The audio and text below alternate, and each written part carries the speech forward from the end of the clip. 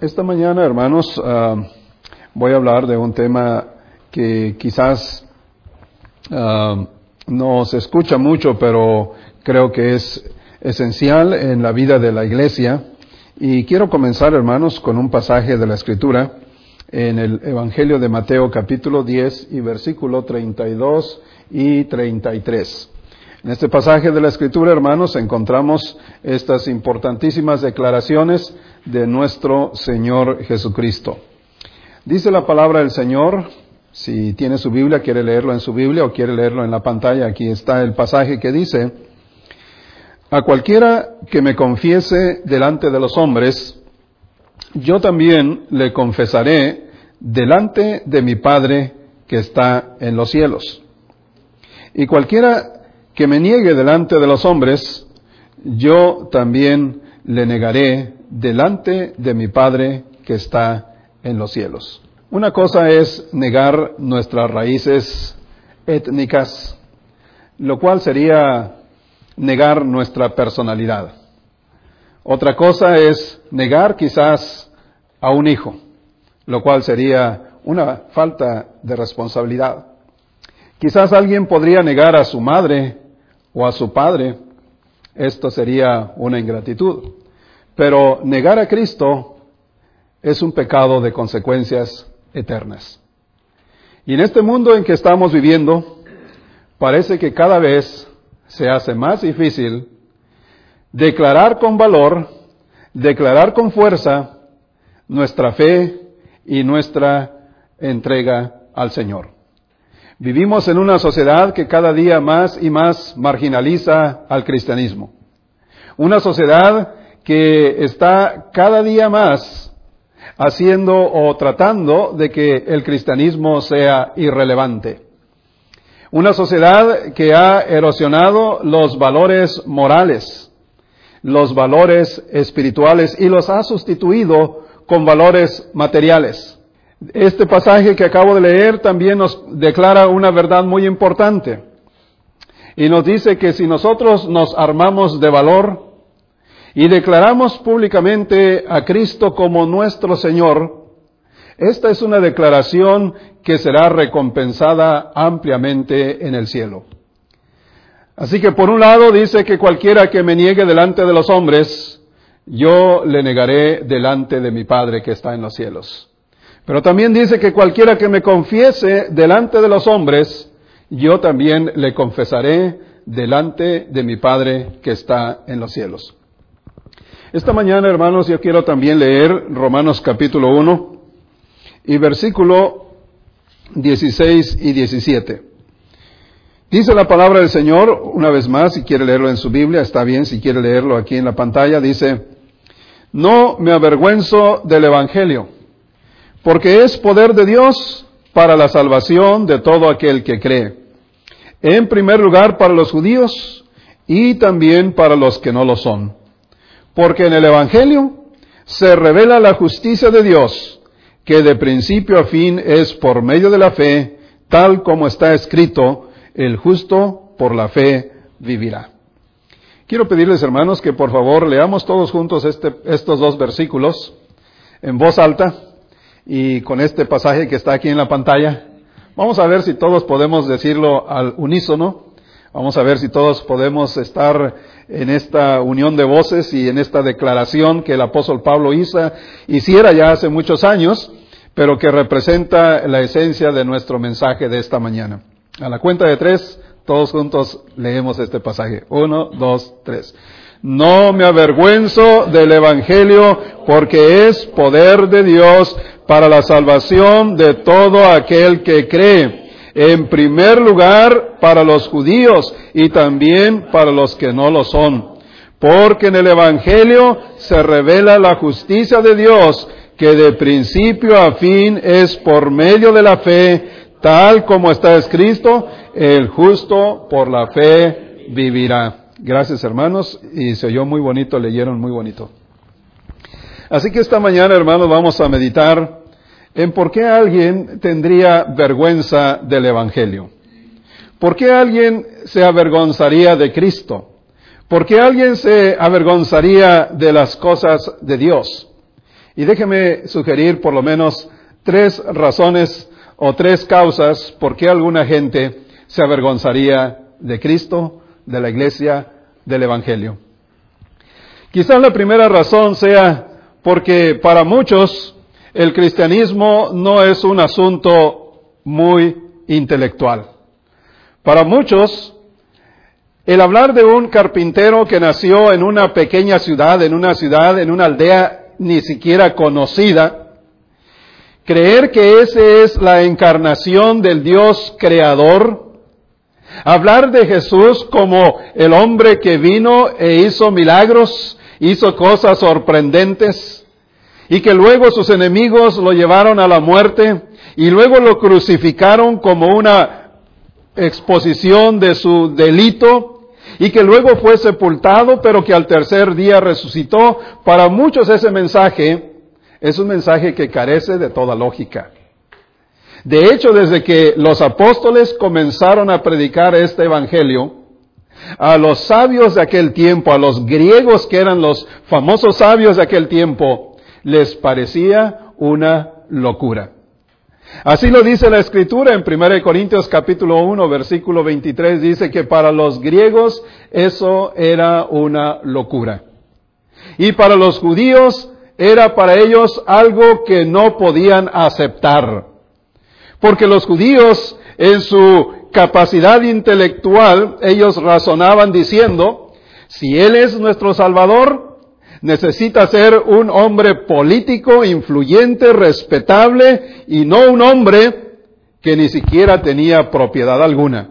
Y un hombre que finalmente terminó crucificado. Eso no lo podemos aceptar, decían los judíos. Por eso, para algunos hermanos quizá les parezca vergonzoso creer en un tema como este. En un tema donde un simple, sencillo carpintero es el Dios encarnado y que vino para ser nuestro Salvador. De hecho, muchos jóvenes que hoy están en high school, la estadística señala que una vez que lleguen a la universidad, en el primero o segundo año se habrán 7 de cada 10 estudiantes de high school habrán olvidado su fe cristiana. Eso es trágico.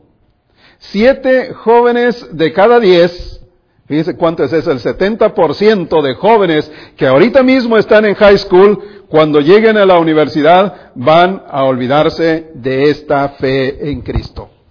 Porque para los que van a la universidad piensan que este tema del evangelio no encaja dentro de sus parámetros intelectuales. Otra segunda causa por qué algunos tendrían vergüenza del evangelio sería por causas sociales. Porque como ustedes pueden ver, el cristianismo no es un cristianismo de pompa y de alfombras rojas. El cristianismo es tan sencillo como reunirse debajo de un árbol y predicar la palabra de Dios allí. Como acomodar unos cuantos botes de plástico, de esos botes de 5 galones de pintura ya vacíos, poner una tabla encima de los 2 botes, sentarse allí y escuchar a alguien que anuncie el mensaje del evangelio. El mensaje del evangelio es predicado en lugares donde uno a veces ni se imagina. Y para algunos dicen, eso no encaja dentro de mis costumbres sociales. ¿Cómo me voy yo a rebajar a estar sentada en una silla de madera? ¿Cómo me voy a rebajar para reunirme con un grupo de personas que se reúnen en cualquier lugar? Ni siquiera su salón está adornado. Y entonces para algunos el evangelio, el cristianismo, sienten vergüenza de ello por causa social.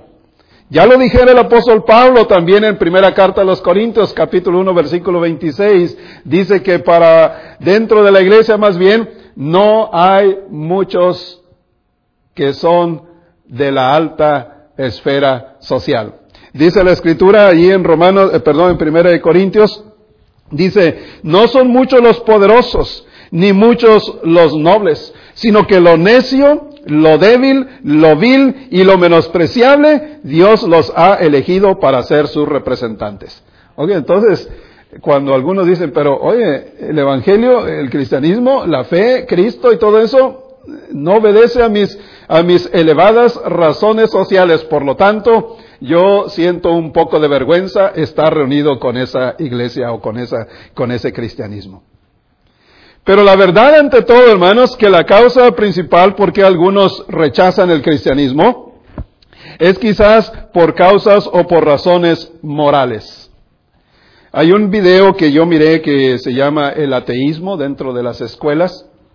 Y en este video el productor de esta película va a las universidades diferentes y entrevista a jóvenes preguntándoles acerca de si creen en Dios.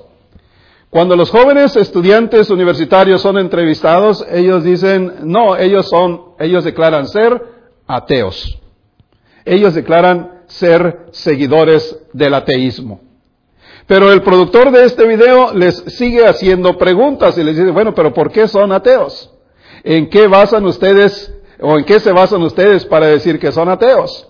¿Cuál es la razón que hay detrás de esta declaración de que ustedes son ateos? El productor de este video le sigue haciendo preguntas hasta que al final encuentra el punto realmente por qué ellos declaran ser ateos. La razón es porque ellos quieren vivir una vida licenciosa, una vida de inmoralidad, una vida de drogas, una vida de fornicación, una vida de pecado. Eso es lo que quieren vivir. Por eso sienten pena decir que creen en Dios. Rechazan el evangelio, rechazan el cristianismo por causas morales. No tanto porque tengan un verdadero fundamento para no creer en Dios. Así que, hermanos, el apóstol Pablo, siendo el promotor llamado por Cristo para ser el promotor del evangelio, él lo dice en el capítulo 1 de Romanos, en el versículo 1 dice, yo, Pablo, siervo de Jesucristo, llamado a ser apóstol y apartado para el evangelio de Dios. Pablo se considera, hermanos, el promotor de este evangelio de salvación. En el capítulo 1, versículo 9, él dice que sirve a Dios predicando el evangelio, y en el versículo 15 del capítulo 1 dice que él está dispuesto a predicar el evangelio en cualquier lugar y en cualquier oportunidad. Con mucha razón, hermanos, con mucha razón el apóstol Pablo dice, yo no me avergüenzo del evangelio porque yo sé que es poder de Dios para salvación a todo aquel que cree. Déjenme decirle, hermanos, que el mensaje que Pablo predicaba era un mensaje que hablaba de un mejor rey, hablaba de un mejor sistema, de un mejor gobierno, hablaba de mejores beneficios, porque la palabra evangelio, hermanos, yo creo que todos sabemos, y si no, usted lo va a saber en este momento, la palabra evangelio es una palabra griega que significa buenas noticias. Y era una palabra que se usaba políticamente en el tiempo del apóstol Pablo. ¿Cómo políticamente?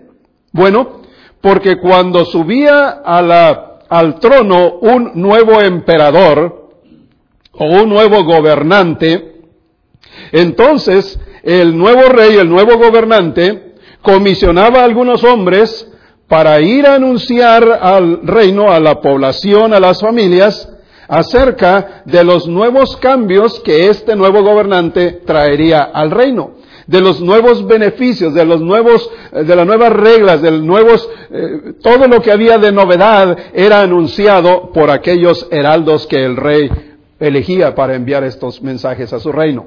En aquellos días no había televisión, no había radio, era difícil comunicarse por medio de escritos, así que lo hacían por medio de heraldos, de embajadores. Y el rey anunciaba las nuevas cosas que habría en su reino, y de allí viene la palabra evangelio, buenas noticias. Pero ahora la Biblia utiliza esta palabra evangelio para referirse a la existencia de un mejor rey, de unas mejores leyes, de mejores sistemas, mejor gobierno, mejores beneficios. Y eso era lo que Pablo anunciaba en su evangelio. Y brevemente, hermanos, vamos a mirar 5 cosas por qué Pablo no se sentía avergonzado del evangelio. Número 1, él dice que no se avergüenza del evangelio, primeramente porque es poder de Dios. Y aquí lo anoté, hermanos, para que lo vayan mirando. Pablo no se avergonzaba del evangelio porque el evangelio para él, y lo que es el poder de Dios. Hay muchas cosas poderosas que nosotros conocemos en este mundo. Por ejemplo, todo mundo le tenemos miedo a un tornado. ¿Cuántos le tienen miedo a un tornado? Si este es categoría 1, parece que lo pasamos por alto. Pero si es categoría 3, entonces estamos con temor. Pero si es categoría 4, nos vamos a esconder rápidamente. Y si es categoría 5, a lo mejor no vivimos para contarlo. Es un tornado, un efecto de la naturaleza muy poderoso y nos asusta. También es poderoso un terremoto, por ejemplo. Es poderoso el sol, hermanos. El sol a 150,000 kilómetros de distancia nos da un calor de 27, 30, 35 grados centígrados, cuando allá en el sol, de acuerdo a los científicos, está tan caliente a más de 6,000 grados centígrados. Y a una distancia de 150,000 kilómetros, todavía nos calienta a 30, 35 grados. El sol es poderoso. Y hay muchas otras obras de la naturaleza que son poderosas. Un tsunami, por ejemplo. Pero todas estas partes de la naturaleza, aunque muestran el poder de Dios, solo causan daños y perjuicios. Expóngase usted al sol por mucho tiempo, ¿y qué le va a pasar? Expóngase usted a un tornado y vea lo que le pasa. O nosotros veremos qué le pasa a lo mejor. Expóngase a un tsunami. Diga, a mí no me hace daño, pero vea usted lo que puede pasar. Sin embargo, hermanos, aunque estas cosas son poderosas, Pablo dice que el evangelio de Dios es el poder de Dios. Porque ese es el poder, hermanos, que había transformado la vida del apóstol Pablo. Ese era el poder que le había dado a él la oportunidad de ser un nuevo individuo, de ser un hombre perseguidor de la iglesia, a ser un hombre defensor del cristianismo, a ser un hombre que estaba enojado contra Dios, a ser un hombre que estaba apasionado, enamorado completamente de Dios. Ese es el poder de Dios. La palabra poder aquí, hermanos, viene de una palabra que en griego es dunamis, que significa dinamita. ¿Qué causa una dinamita? Abre caminos donde no los hay. Abre espacios donde no hay ningún espacio. Transforma la geografía de un terreno. En mi tierra, por ejemplo, hay muchas montañas. Y para hacer las carreteras que ahora llegan a mi pueblo, tuvieron que usar mucha dinamita. Pero la dinamita, insertada en los espacios donde era necesario, hizo que se abrieran caminos. Y ahora es accesible poder llegar a este lugar de donde yo soy. Y quizás al lugar de donde ustedes también se usó dinamita para abrir caminos, para crear puentes, para hacer presas o para construir grandes obras. Ese poder es el dunamis, el poder de Dios para transformar vidas. El gobierno o los gobiernos de este mundo están tratando de encontrar la solución a los graves problemas de la humanidad. Y si analizamos un poquito, hermanos, miren lo que encontré yo. El comunismo, por ejemplo, dice que el problema está en los dueños de la propiedad privada. El comunismo es una filosofía de este mundo. Y ellos dicen que el problema principal en la humanidad es la propiedad privada obviamente de los dueños. Ellos dicen que esta es la raíz de todos los problemas de la humanidad y que si eso se pudiera resolver, todos viviríamos en paz en medio de un sistema como este, comunista.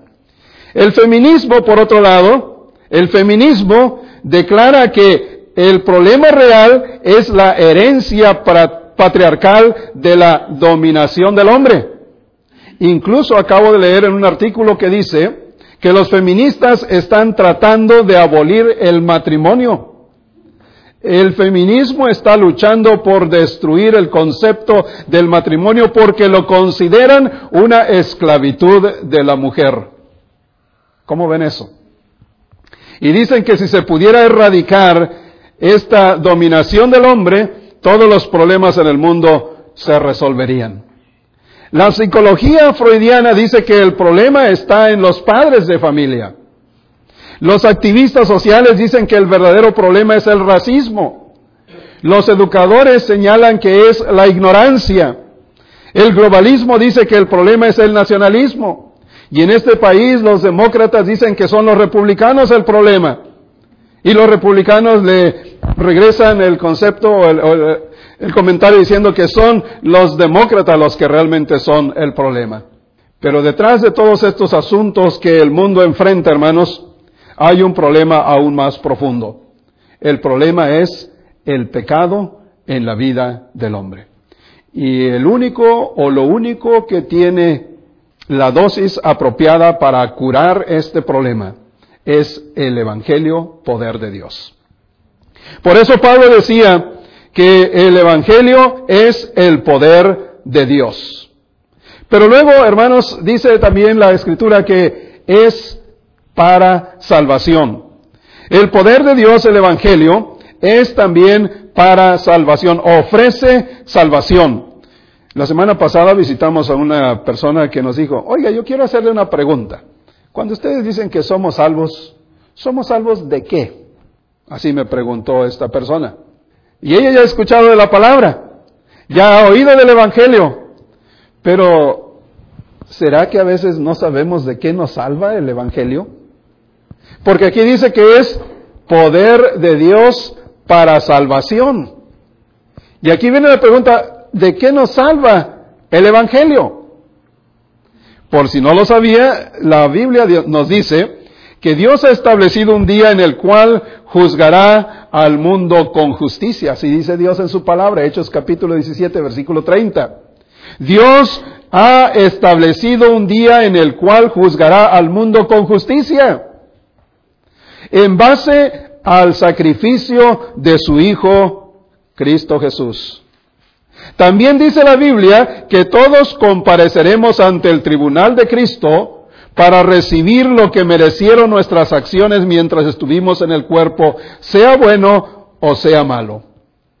Todos compareceremos, escuche eso, compareceremos ante el tribunal de Cristo. Eso significa que un día nos vamos a presentar en la corte de Dios. Y el problema será si no llevamos un abogado a esa corte celestial. Si ya tenemos nuestro abogado, no hay problema. Como cuando nos citan a una audiencia en la corte de la ciudad de Kansas City o de cualquier otra ciudad. ¿Usted ha ido a una corte? Usted allí tiene que tener silencio, tiene que respetar a los que están allí en el magistrado, tiene que obedecer, tiene que sacar sus manos. Si usted quiere ir a la corte con las manos en la bolsa, le dicen, saque esas manos de la bolsa. Si usted quiere llevar una gorra, quítese esa gorra. Si usted lleva lentes oscuros, quítese esos lentes oscuros. Usted tiene que obedecer allí, porque si no obedece, están rápidamente allí los policías para arrestarlo por desobediencia, desacato al juez o a las autoridades y llevarlo inmediatamente a procesarlo. Así que imaginen ahora que todos compareceremos ante el tribunal de Cristo. Y ahí vamos a estar, queramos o no queramos, creamos o no creamos, pero un día estaremos allí para recibir lo que merecieron nuestros hechos mientras estuvimos en este cuerpo. Si usted ha obrado bien, no tenga temor de ir a esa corte. Yo no tengo temor si me llegan a citar por algo que no he hecho, si me llegan a dar una cita, un citatorio para presentarme en la corte por algo que yo no hice, yo estoy con mi conciencia completamente limpio y tranquilo. Pero si yo tengo culpabilidad, si yo tengo mis manos sucias, como literalmente se dice, o no, metafóricamente se dice, entonces debo de llevar un abogado. Debo de llevar pruebas para defenderme, de lo contrario sería procesado. Un día dice la Biblia que vamos a llegar ante la corte de Dios. ¿Y quién nos va a salvar ese día? Pues aquí la Biblia dice que el evangelio es poder de Dios para salvación. Muy importante, hermanos, el evangelio de salvación. Otra cosa muy importante, hermanos, acerca del evangelio.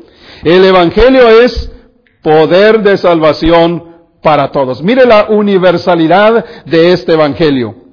Las buenas noticias a veces se escuchan en nuestro mundo, en nuestra sociedad.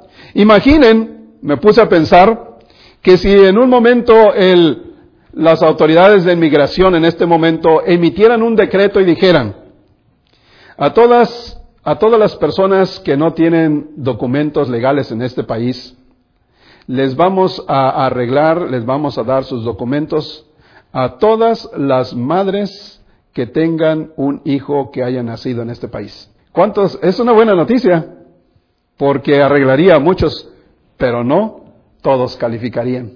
Imagine, ¿verdad?, que de pronto hay también una oferta de trabajo. Una oferta de trabajo donde el pago es a más de $20 por hora. Y solo tienen que trabajar 3 días a la semana. Es una buena oferta. Es una buena propuesta. Es una buena noticia. Pero la única requerimiento es que hablen inglés. Entonces ya no es una buena noticia para todos. Puede haber muy buenas noticias en este mundo, pero a veces no son para todos. Son noticias para ciertas personas que califican o que tienen o que cumplen ciertos requerimientos. Pero el evangelio, hermanos, es diferente. Dice el apóstol Pablo, es poder de Dios para salvación a todo aquel que cree. Para todos, dice la Biblia. Aquí, hermanos, el evangelio es la oportunidad de vivir de nuevo para todos. El evangelio se ajusta a las necesidades del pobre o a las necesidades del rico, a las necesidades del iletrado como a las necesidades del intelectual, del joven o del viejo, del hombre o de la mujer. El evangelio es para todos.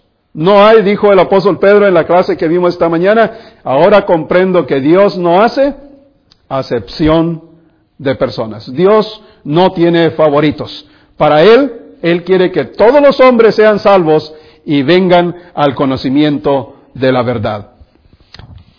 Y no es difícil, realmente no es difícil aceptar este evangelio. La única demanda que tiene es que es para todo aquel que crea.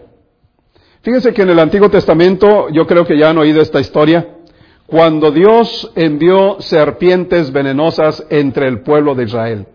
¿Cuántos se acuerdan de esta historia? El pueblo de Israel renegó contra Dios. Dios les envió una plaga de serpientes venenosas. El pueblo se sintió que era culpable de su pecado y le pidió a su líder, a Moisés, que hablara ante Dios por ellos. Dios le dijo a Moisés, haz una serpiente de bronce y ponla en lo alto de un palo, en lo alto de un monte, para que toda persona que sea mordida por una serpiente venenosa, lo único que tiene que hacer para sanar de esa mordedura es voltear a donde está la serpiente de bronce en lo alto del monte. Muchas personas que fueron mordidas por una serpiente, lo único que tenían que hacer es voltear a donde estaba la serpiente de bronce y la enfermedad o la mordedura de la serpiente quedaba completamente sanada. ¿Usted lo creería si viviera en aquel tiempo? Usted sería una de las personas que si de pronto le muerde una serpiente y ha oído que Moisés dice tan solo mirar a la serpiente eso le dará la sanidad, ¿usted lo haría? Bueno, increíblemente muchos hoy están siendo mordidos por las diferentes serpientes del pecado. Tienen problemas en su hogar, tienen problemas en su persona, tienen problemas en diferentes áreas de su vida, tienen problemas hasta decir basta y no quieren voltear a donde está la solución, porque no creen. Pero es tan sencillo voltear hacia donde está Cristo, Ahora no tenemos una serpiente en una asta, en un palo, en un monte. Ahora tenemos a Cristo. Y Cristo es la solución para nuestros problemas. Pero mucha gente, no sé por qué, como la predicación del domingo pasado, decía el hermano Freddy, como el faraón, mejor mañana. Todavía quieren pasar un día más. Todavía quieren vivir un día más con las mordeduras. Ahora son mordeduras de serpiente del pecado. No quieren mirar a Cristo cuando es tan sencillo creer en Cristo. Dice la palabra del Señor, dice el apóstol Pablo, no me avergüenzo del evangelio porque es poder de Dios para salvación a todo aquel que cree. Pero hay una cosa más, hermanos. Una quinta cosa de este evangelio. En el versículo 16 dice, porque en el evangelio se revela la justicia de Dios. Y yo quiero hablarles un poquito de esta justicia. ¿Qué es justicia? ¿Qué es la justicia? El que la debe, la paga. Esa es la justicia. El que la debe, la paga. Eso es la justicia. Eso no es misericordia, eso es justicia, eso es lo justo. El que comete una fechoría, tiene que pagar por la fechoría que hace. Eso es justicia. De otra manera, si uno lo deja ir, si uno lo perdona, eso es otra cosa, ¿verdad? Eso es misericordia. Pero en el Evangelio dice la Biblia, en el Evangelio la justicia de Dios se revela, y les voy a explicar cómo se revela esa justicia. A través de me recuerdo de la clase de filosofía, ¿verdad? En la escuela cuando nos enseñaban acerca de los silogismos. Un silogismo son tres premisas con las cuales se llega a una conclusión. La primera premisa contradice prácticamente la segunda y la tercera es la conclusión. Entonces, hermanos, en el Evangelio la justicia de Dios se revela. Quiere decir que la justicia de Dios se tiene que ver allí en el Evangelio. ¿Y cómo se ve la justicia de Dios en el Evangelio? Primeramente, Dios tiene que castigar y condenar el pecado, porque Él es justo. ¿Cierto o no? Dios tiene que juzgar el pecado, castigarlo, condenarlo. ¿Eso es cierto? Ok. Segunda cosa. El hombre es pecador. Por lo tanto, fíjense, esa es la conclusión. Por lo tanto, Dios tiene que castigar y condenar al hombre. ¿Sí entendieron esas tres premisas? Dios castiga el pecado. El hombre es pecador. Por lo tanto, Dios tiene que castigar al pecador. Esas son las tres premisas de cómo se entiende la justicia de Dios. Sin embargo, hermanos, aquí es donde Dios entra en funcionamiento para que la justicia de Dios se revele y al mismo tiempo se demuestra la misericordia de Dios por nosotros. ¿Dónde y con quién hizo Dios justicia? ¿Dónde satisfizo Dios su justicia? Dios satisfizo su justicia por medio de su Hijo Cristo Jesús. Porque en Él lo castigó, lo condenó, y Jesucristo cargó el pecado y la justicia y la condenación que nos correspondía a nosotros. Y ahora nosotros, hermanos, no tenemos que pasar por la condenación, por el castigo, por esa justicia de Dios. Porque Dios ya satisfizo su justicia por medio de Jesucristo. Así que aunque a nosotros se nos ofrece gratuitamente el Evangelio no es barato, no fue barato. El Evangelio fue caro. Se tuvo que pagar con sangre, pero lo pagó Cristo por nosotros. Por eso, hermanos, el apóstol Pablo decía, yo no me puedo avergonzar del Evangelio, porque el Evangelio es poder de Dios para salvación a todo aquel que cree, porque en el Evangelio se revela la justicia de Dios. Y todo esto, hermanos, es por pura fe. Eso es lo que dice la Biblia. Todo esto es por pura fe. Yo no le puedo comprobar aquí, hermanos. No le puedo traer un pedacito de la cruz de Cristo, una espina de la corona que estuvo en la cabeza de Cristo, un manto que aparezca el rostro de Cristo, y no se lo puedo traer aquí, porque esto es por fe. Esto es como en la historia de las serpientes que mordían a la gente. Moisés ya había dicho, la solución para este problema es voltear a donde está la serpiente de bronce. Si usted es mordido por una serpiente venenosa, solo voltee para mirar a la serpiente de bronce y usted quedará sano. Y eso era por fe. Eso no era, oye, pero ¿cómo funciona eso, Moisés? ¿Será posible que si yo saco un espejo y lo miro por un espejo, podré ser sano? ¿O me pondré lentes oscuros y lo miraré de lejos? ¿De qué otra manera? ¿Puedo usar binoculares? ¿O eso se hace por fe? No hay explicaciones que quieren entrar dentro de lo lógico y lo intelectual. El evangelio que Pablo predicaba es un evangelio que se cree, es un evangelio donde se requiere la fe. Hace muchos años, hermanos, yo debo confesar que sentía un poco de vergüenza. A lo mejor por miedo a mis compañeros. Cuando yo era niño y mi papá abrió las puertas de la casa para que se predicara el evangelio desde el patio de mi casa, yo tendría alrededor de 9, 10 años. Y en aquellos años era había mucho bullying contra nosotros los que éramos protestantes, ellos nos decían protestantes, se burlaban de nosotros y nos hacían gestos y decían palabras contra nosotros. Así que cuando algunos de mis compañeritos en aquellos años de la infancia me preguntaban si yo era también protestante, yo le decía que no, pero luego me decían, entonces, ¿qué eres? Yo no soy nada, eso era lo que yo les decía. Dios ya me perdonó eso, ¿verdad? Pero yo sentía esa presión de mis compañeros por la burla, por el bullying que hacían contra mí. Pero Dios ya me perdonó eso. Y ahora, hermanos, desde que yo entregué mi vida al Señor, de esa edad para acá, he tratado de presentar mi fe en Cristo, mi convicción de que ahora mi vida está entregada a Cristo.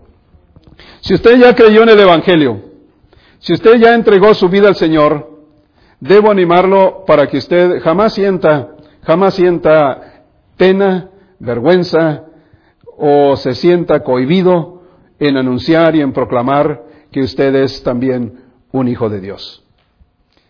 Hace tiempo conocí a una persona que se bautizó y no le había anunciado a su familia que él ya se había bautizado. Y yo le pregunté, bueno, ¿y por qué no le ha dicho a su familia? Bueno, estoy esperando el momento apropiado. Y yo me preguntaba para mí, ¿no será que siente vergüenza de decírselo a su familia? Nunca le pregunté eso directamente, pero ¿por qué detenerse? ¿Por qué no decir lo que ahora he creído yo?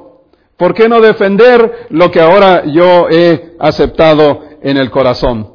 El apóstol Pablo nos enseña con su palabra, con su frase, no me avergüenzo del evangelio porque sé que es poder de Dios. Pero si alguien no conoce todavía el evangelio, déjeme ayudarle. Yo quiero anunciarle el evangelio, yo quiero decirle cómo funciona este evangelio en su vida. Esta mañana vamos a cantar un himno y vamos a terminar nuestro pensamiento de esta mañana pensando en esta palabra del apóstol Pablo. Yo no me avergüenzo del evangelio porque sé que es poder de Dios para salvación a todo aquel que cree.